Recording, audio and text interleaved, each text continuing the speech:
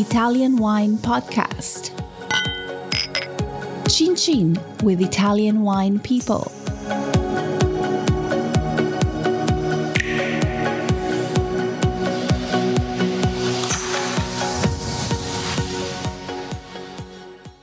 Hello, this is the Italian Wine Podcast. My name is Monty. My guest today is Denise Marrone from Agricola Marrone in the Piemonte region in the north of Italy. Welcome. Hi guys. Okay, just give us a little bit. Whereabouts in Piemonte are you? We are in La Morra, so 5 minutes far from Barolo, really in the heart of the Barolo production area, in the center of the valley. So it's a family-run estate, and you are which generation? It's already the fourth, so it's all my life. And talking about me and my two sisters, we are the three of us now. Of course, mommy and daddy are still with us, and probably will be retired before them. But it's a family affair, and we like to follow it.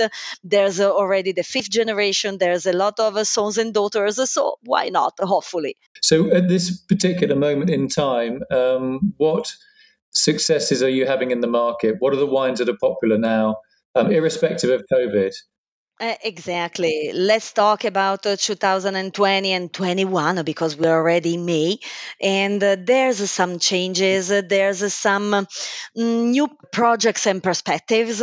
For example, we bottled just on Friday our rosé wine, a combination of Nebbiolo and Barbera grapes. Beautiful wine, even if Piemonte is not known for the rosé, but trust me, it's the pizza wine, okay, but it makes 14 and a half of alcohol, so it's a really good pizza wine. And very fresh coming out from the fridge. At the end of the pizza, you are drunk. Okay, what's it made from? Sorry, I didn't get that.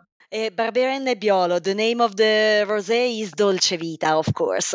And what about Arnese? Is that still popular? Because that was quite trendy for a while. Has that got off the boil? No, you're right. Is I think the most famous of the whites of our region, and very well known. For example, is the white we sell the best in Germany, together with the Favorita. So it's another white grape grown up here, and it is the same DNA like the Vermentino of Toscana of Sardinia, but more and more popular because Arnese has this bitter aftertaste that not everybody likes. So if you don't expect it, maybe it's a little bit strange. But the Favorite is very fruity, very pleasant. It goes in the direction of the white flowers.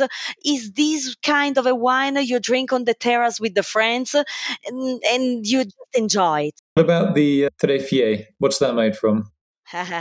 Trefie is the Arnese, is our best Arnese, the selection, and in our dialect means three daughters. So it's our dedicated wine.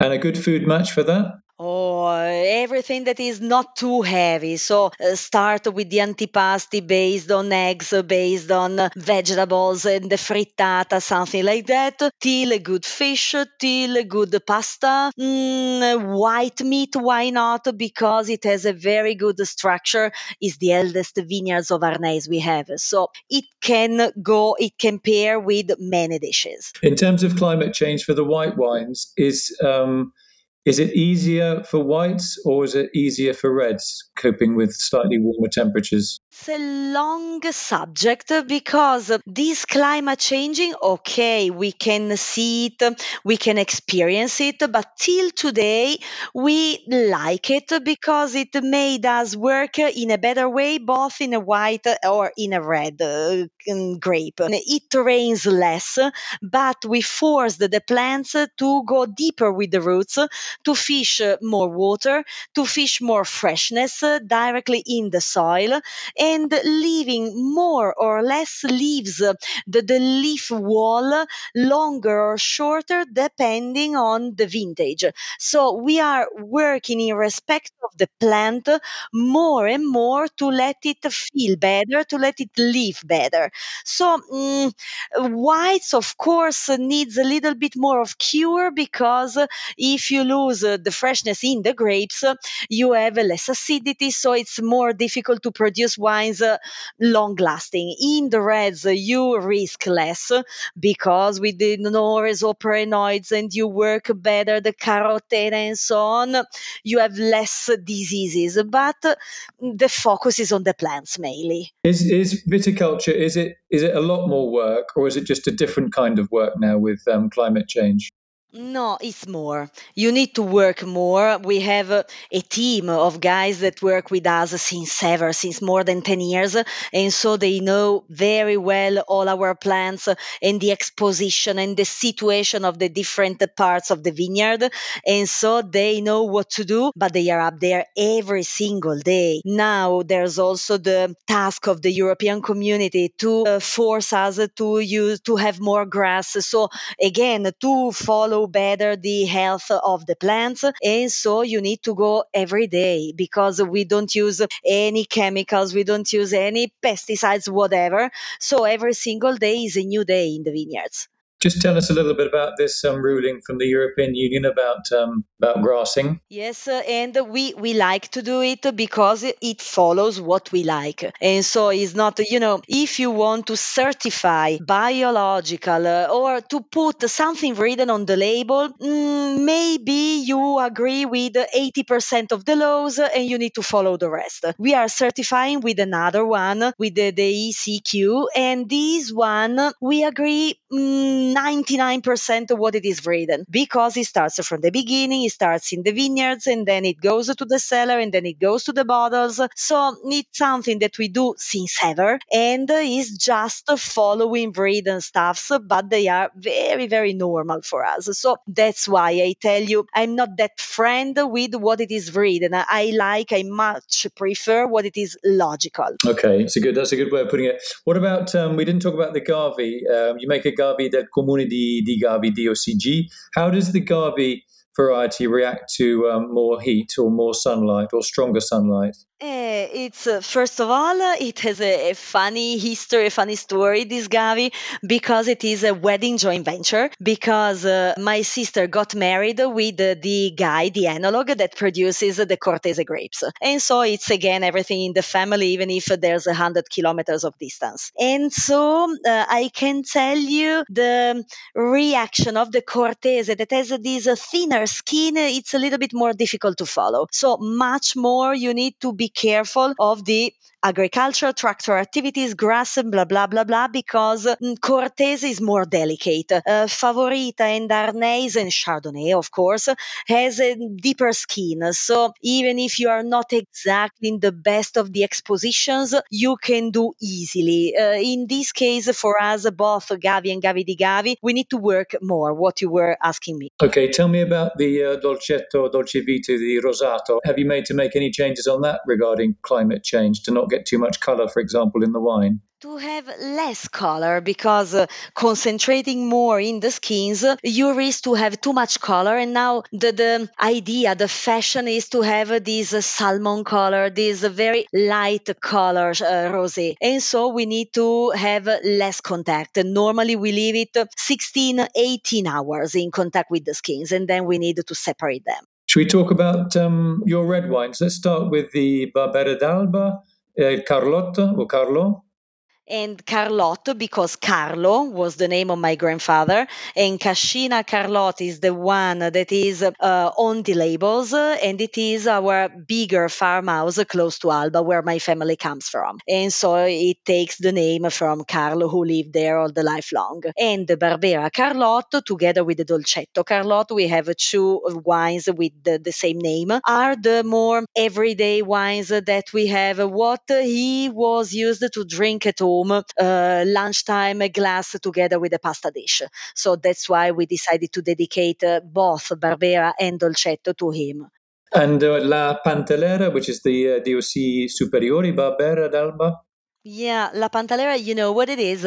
It's a game. It's that normally was played on the piazza on top of our hills, and it is a very old style, old game that my grandfather was used to play when he was young, then just to follow as a spectator when he was elderly. And it consists is like a tennis, but played without a rack, only with the hand wrapped in a piece of leather and with a small leather ball, and going from one side to the other in a very long field, teams of four persons. So, and this the correct dialectal name is balloon, that means ball in Italian. And La Pantalera is a variation of this game played where the field was too short to make it in a regular way, and so the first jump was done on the wall of the church, and on the wall of the church there was attached a piece of wood. This was La Pantalera. So sometimes if you stroll around in our old villages, you can still see something strange on the wall of the church. This is La Pantalera. And so again, the top line, Agrestis, La Pantalera, they are all names and wines dedicated to the memory of my grandfather, because he deserves it, because he was the first one really following the path of the elegance and the quality on our wines, not just quantity but quality. Listen, if the wine career doesn't work out, you'd be a brilliant sports commentator.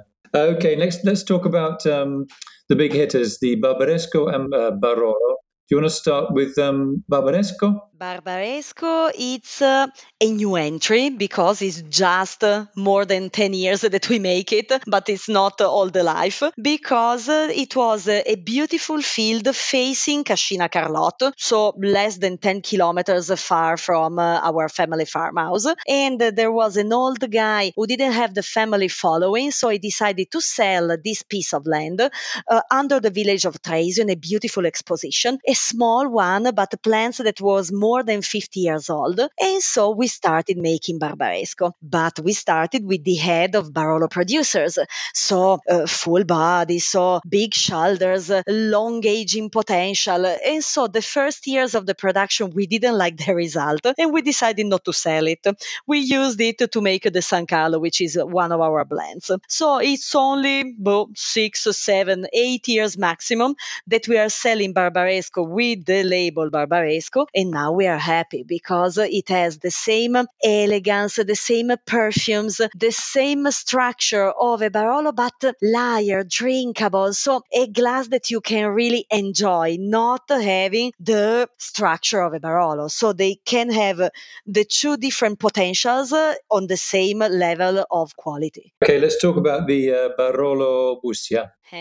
Barolo Bussia is the top of the top for us because we make only 1,000 bottles a year, and it's the only pure MGA that we bottle because we have a small field not far from the cemetery of Barolo, so in a beautiful exposition. And we decided only in the last years to bottle a part of the MGA by itself, because for us the Barolo, the traditional familiar Barolo, is the PKMA, and it is a combination of two territories, of two MGAs, of Ciocchini on the village of La Morra and this part of the Bussia. But it was the old style. The Barolo has always been a blend. Then with this changing on the MGAs, we decided to make it by itself, and we like it a lot because it has so much personality and it reflects so much the soil where it is planted. So closing your eyes, you can really feel that you are in Bussia. And so for the Barolo lovers, this is really the Barolo I can suggest, because the other, the PKMA, that instead, PKMA means more than good in our dialect. So again, connected to something that my grandfather said. And this is the one that we suggest to start with because it's more pleasant, more drinkable. It focuses everything on the drinkability. And so then, second step, the Bussia can come. Interesting, like the way that you describe them. Are there any particular dishes that you like with those? You have like a particular dish for each particular Barolo, or are you not fussy?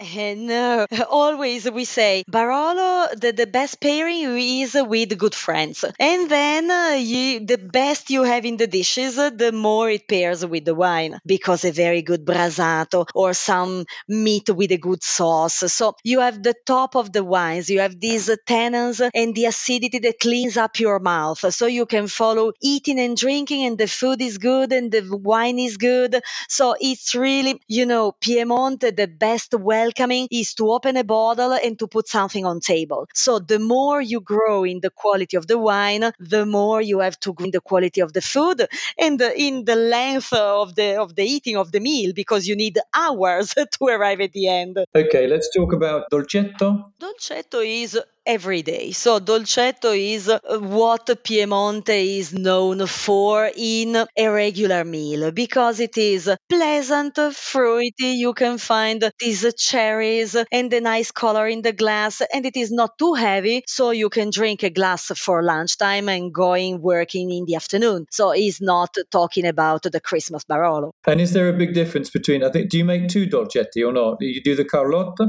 Yeah, we make two dolcetti, but we'd like to end up with only one, because the dolcetto Carlotta, that is the selection, we age it 3 months in oak, and it's not the personality, is not the style of the dolcetto, but talking about the dolcetto d'alba, not talking about Dogliani and so on. So talking about our light style dolcetto, a fresh one, a wine that you can also put a half an hour in the fridge during the summertime. So avoiding oak, it's our future project.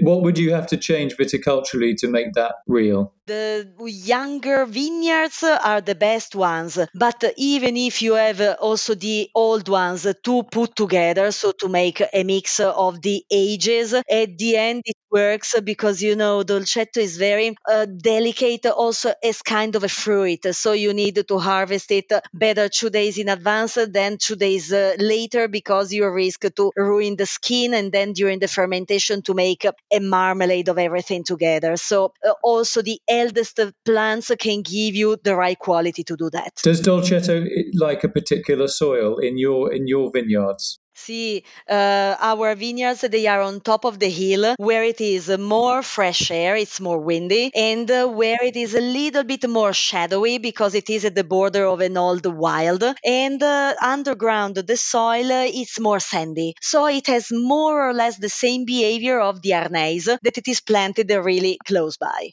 Okay, let's talk about the Langhe Rossi. You have Passione. And the San Carlo that we were talking before. The blends are now today in 2021 a difficult subject, because mainly abroad there's more a search for 100% something, because Barbera is well known, because Nebbiolo is well known, the quality of the different grapes are very well known, and so the blends we like as producers, because we can put in what we prefer, we can reason, we can try to change a little bit the blends, changing the different tanks where we fish the wines. So it's the expression of our will of our winemaking. Then for the opposite, on the other side, it's much more balanced wines, because you can really try to find the point, and so we like to present them, but we know that it is much easier to sell them in our cellar shop, because we can explain the way I'm doing now, and not just reading them on a wine list somewhere, because Langhe Rosso says everything and nothing. It's interesting. I mean, that's very interesting how people have preconceptions about in certain regions. In Bordeaux, for example, if it's only made with one grape, maybe apart from Merlot, people will start screaming and say, "Hey, that's completely wrong." Exactly, exactly. It's exactly the opposite. And you never go to France to find one single grape. You say, why? Unless they're like obviously in Burgundy when it's kind of it's well known. But I would have thought these blends would have been very versatile. With Nebbiolo, Barbera, Dolcetto giving different aspects to the wine, and but I can understand it on the other side. Maybe it's just confusing for people.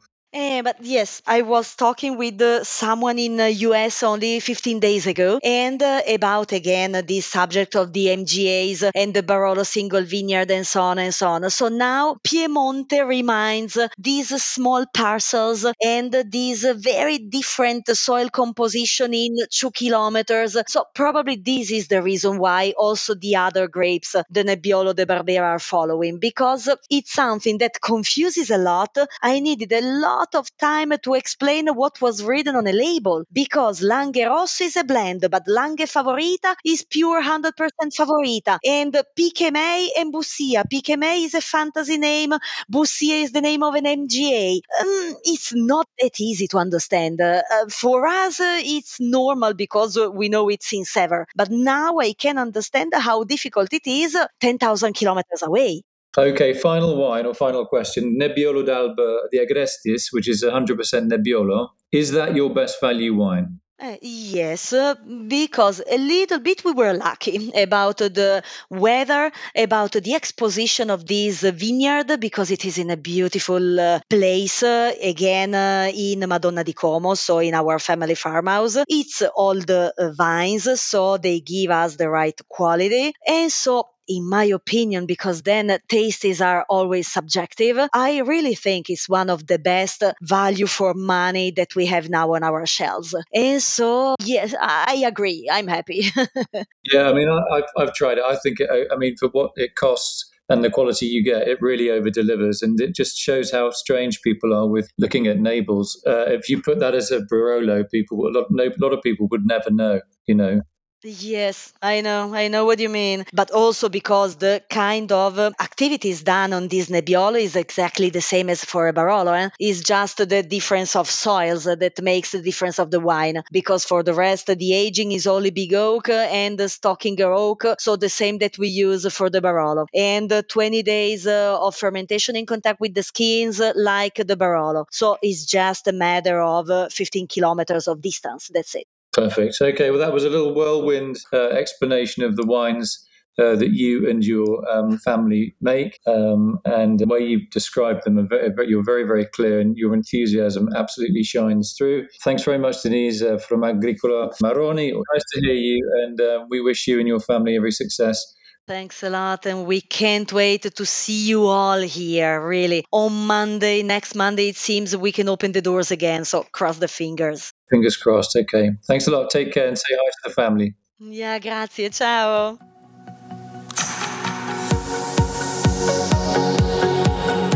Listen to the Italian Wine Podcast wherever you get your podcasts. We're on SoundCloud, Apple Podcasts, Himalaya FM, and more. Don't forget to subscribe and rate the show. If you enjoy listening, please consider donating through ItalianWinePodcast.com. Any amount helps cover equipment, production, and publication costs. Until next time, cin cin.